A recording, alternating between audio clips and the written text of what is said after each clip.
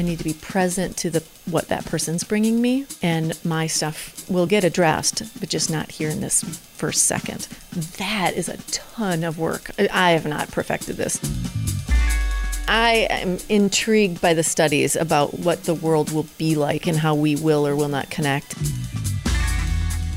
This is Around River City. I'm Ken Cooper, and this will be part 2 of my conversation with Nicole Millerin. She is a clinical therapist and co-owner of Brave Spaces here in La Crosse. And she's also somebody who happens to like an interesting conversation just about as much as I do. So when we come back, we'll get right into that conversation with Nicole Millerin on Around River City.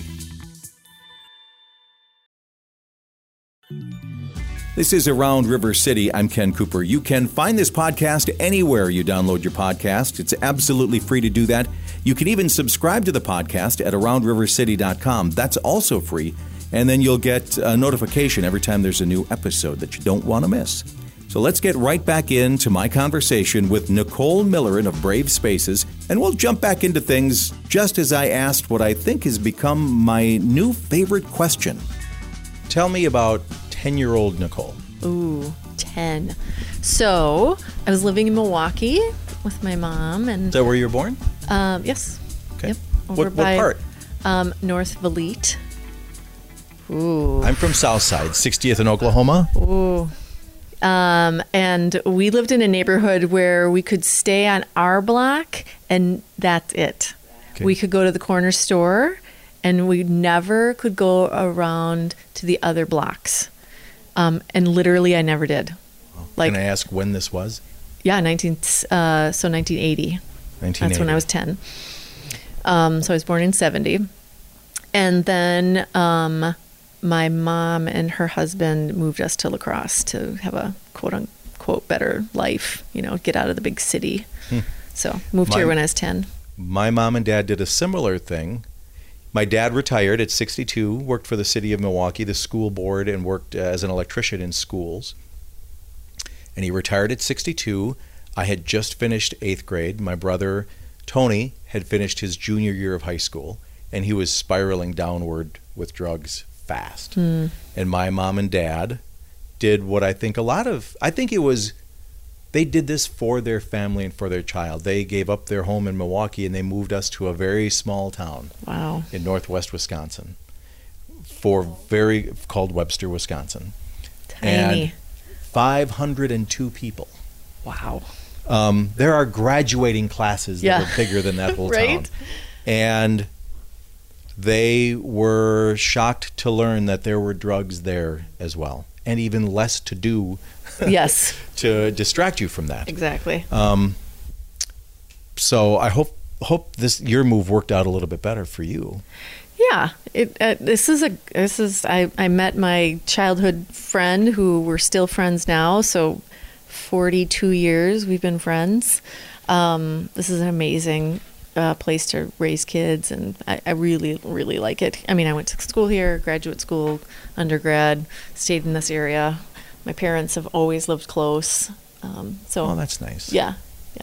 Why are you a therapist? Is that your actual title, a therapist? Yes. Mm-hmm. Okay. So when I was probably 7 or 8, I was playing with my friends, and there was 2 of my girlfriends. There's 3 of us that always hung out, and we were getting in fights, and I kept thinking, I wonder why they're thinking that. I wonder why are they thinking that? Why? And I just became fascinated with people and why we think the way we do and how we work. And there's that word why, right? I was just intrigued. And from that point forward, I knew that I was going to be a therapist. You must, at 7 or 8, did you even know that existed as a career? I thought I was going to be a psychologist. I knew that word. Okay. And I knew the money behind that word. Okay. And I didn't end up doing that. But well, I hope it's fair to ask, what is the difference? Because psychologist and psychiatrist are different. And actually, I have nice friends who are psychiatrists, and I'm glad that I'm not a psychiatrist, because their training is definitely about, here's your issue, and what is the medication that solves your issue.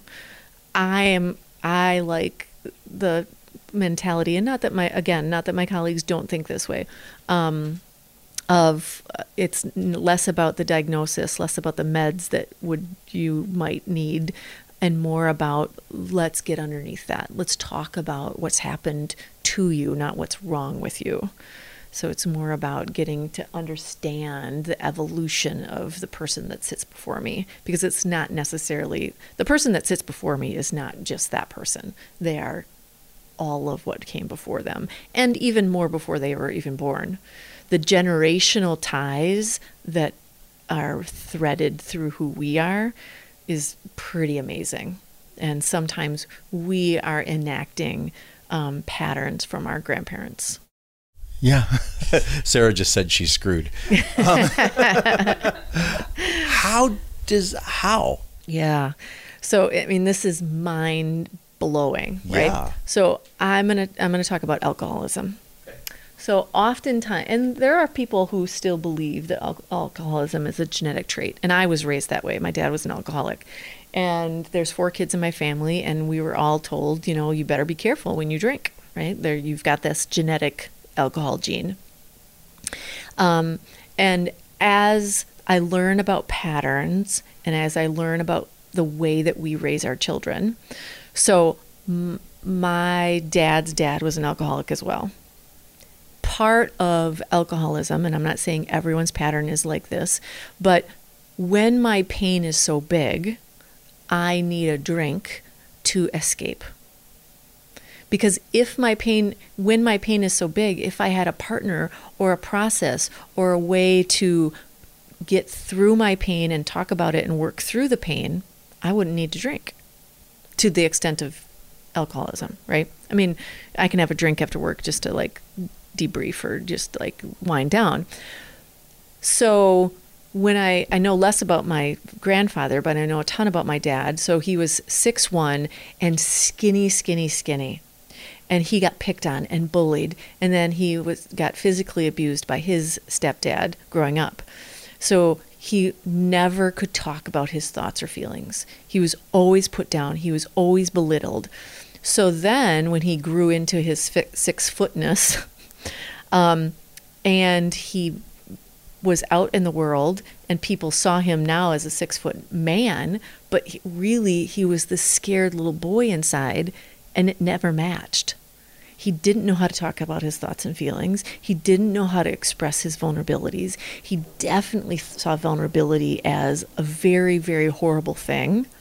And so, because he couldn't express any of those things, he drank. Now, out of the 4 of us, my parents divorced when I was 3. So us kids were 3, 5, 7, 10. Single mom then, 4 kids, 3 girls and a boy. The only son of my dad, you would think would then be kind of relished, right? He's the boy. That didn't happen. He was never perfect enough for my dad. And then being from a broken home, and then my dad moves away. And so my brother doesn't have the guidance, nor does he have a parent who knows how to receive his thoughts and feelings. He drinks. So it would look as if, sure enough, he was bitten by the genetic bug of alcoholism. It's not. It's the way that the evolution of our family of not talking about thoughts and feelings, not being able to express. So, how we break that genetic code, or the theory of the genetic code that I believe is not actually real, is when I've now raised my children, is talking about, and how, when you've got thoughts and feelings, how do you express those and not turn to something to cover it up, such as alcoholism or any other addictive patterns. So it was a really long answer. No, it's kind of mind-blowing. I think we all know people like that. And it makes me wonder, my dad died when I was 15, almost 16. My mom died when I was 25. Mm-hmm.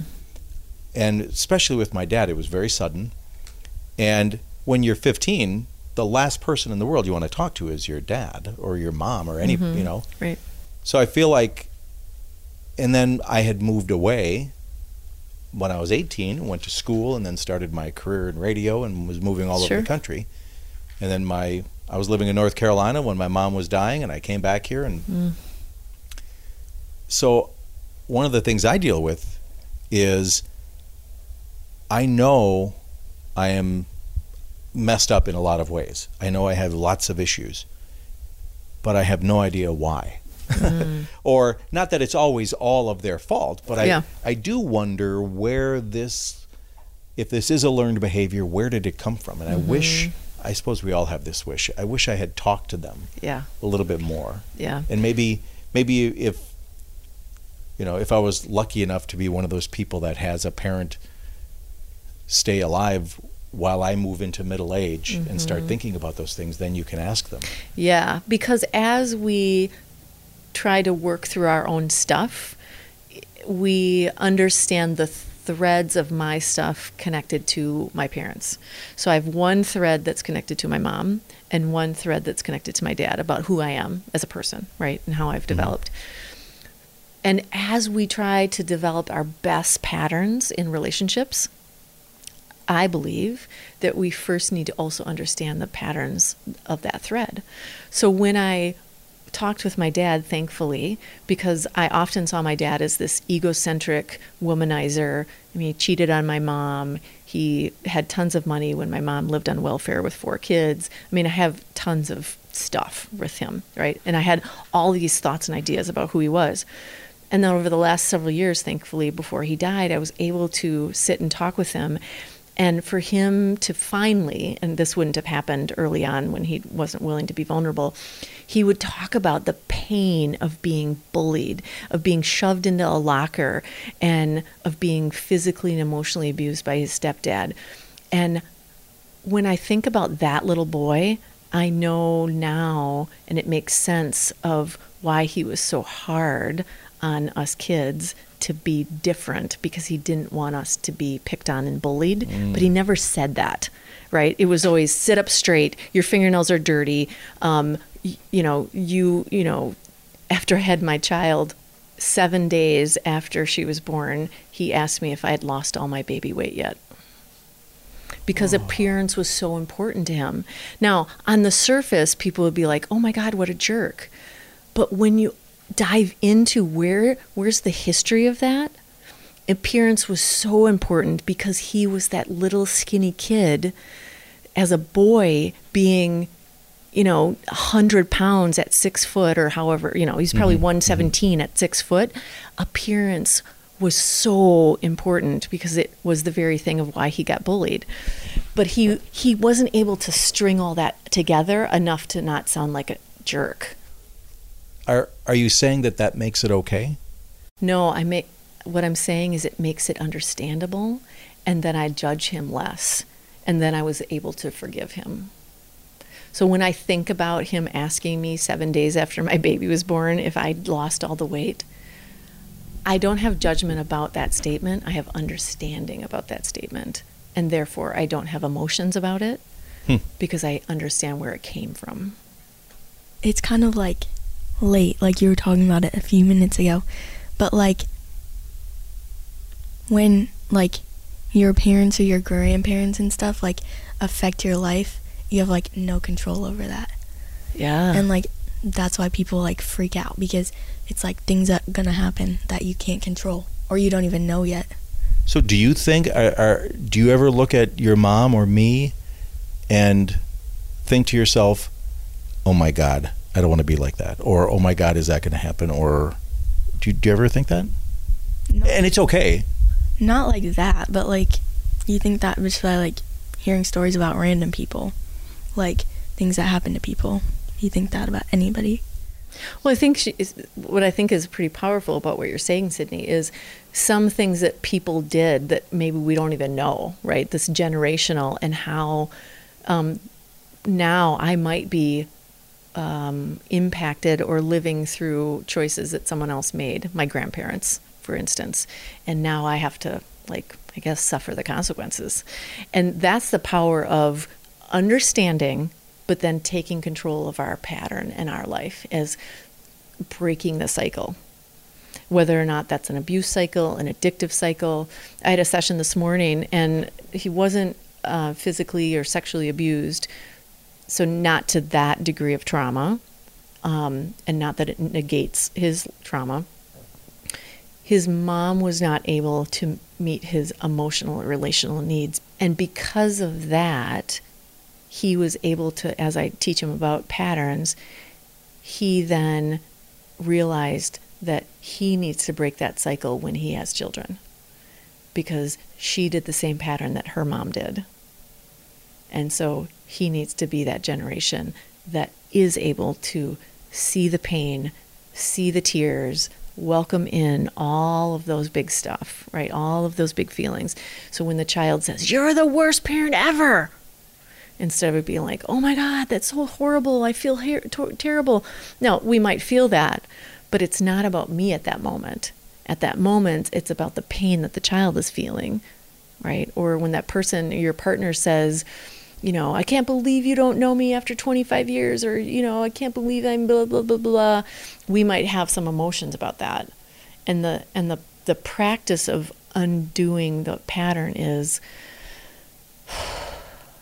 I need to be present to what that person's bringing me, and my stuff will get addressed, but just not here in this first second. That is a ton of work. I have not perfected this. You could ask my wife. So how do we start to practice being present to what people bring us before we are so present to our own stuff? Because when we're first present to our own stuff, then we get in the way of what the other person is bringing us. But that's so much easier. It's so easy to be selfish. Oh, for sure. It's all about me, because, my response is first and center. And again, when the more emotional we get, the more deaf I become to what you're really telling me. Well, this has been very heavy. Yeah. It's intriguing, it's heavy, but yet, there's days where just like, I don't talk like this, I don't think about this, and we just have fun. And what do you do? What do you do in your off hours that you give yourself? Yeah, well, it depends. I mean, this truly, starting at the age of 8, 9, I mean, I live and breathe people. Like, so for fun, I'm reading a book about people. I'm Joe Rogan I'm listening to a podcast right now, a guy Naval, and I'm going to butcher his last name. Or I'm also reading 2 books at the same time, Brene Brown's Atlas of the Heart, and a book called The Power of Regret. Any romances in there, or no. any sci-fi? No. But I also, focus on what are the rechargers. So I anything outside, I can recharge. So certainly sitting outside. I love, when the pandemic started, I started this. It was like 42 degrees out, and I got a sweater on, and I was like fully like bundled up with a blanket and a coffee that morning. And so I try to get 15, 20, 30 minutes, no electronics, just my coffee. 1% of the time somebody joins me, so that means 99% of the time I'm by myself. It's 30 minutes of me connecting to whatever happens. The dew, the water, I love when the water is on the plants in front of me, or the birds, the sunrise, whatever's happening. And again, anytime I can sit outside, I do it. I actually have a number of clients who do like to do walking sessions, or mindful walking, mindful breathing, so we can sit outside. We just built a patio outside, and we just finished that, and I just put together a fire pit because I really want to do burning rituals. So I think, the piece about adulting is sometimes we do need to take a break because it can be pretty intense. And so what are our other rechargers? And again, hopefully our rechargers aren't something that are negative to someone else. So, Sid, does this conversation make you look forward to being an adult? Well, I don't think I enjoy people that much to do this job.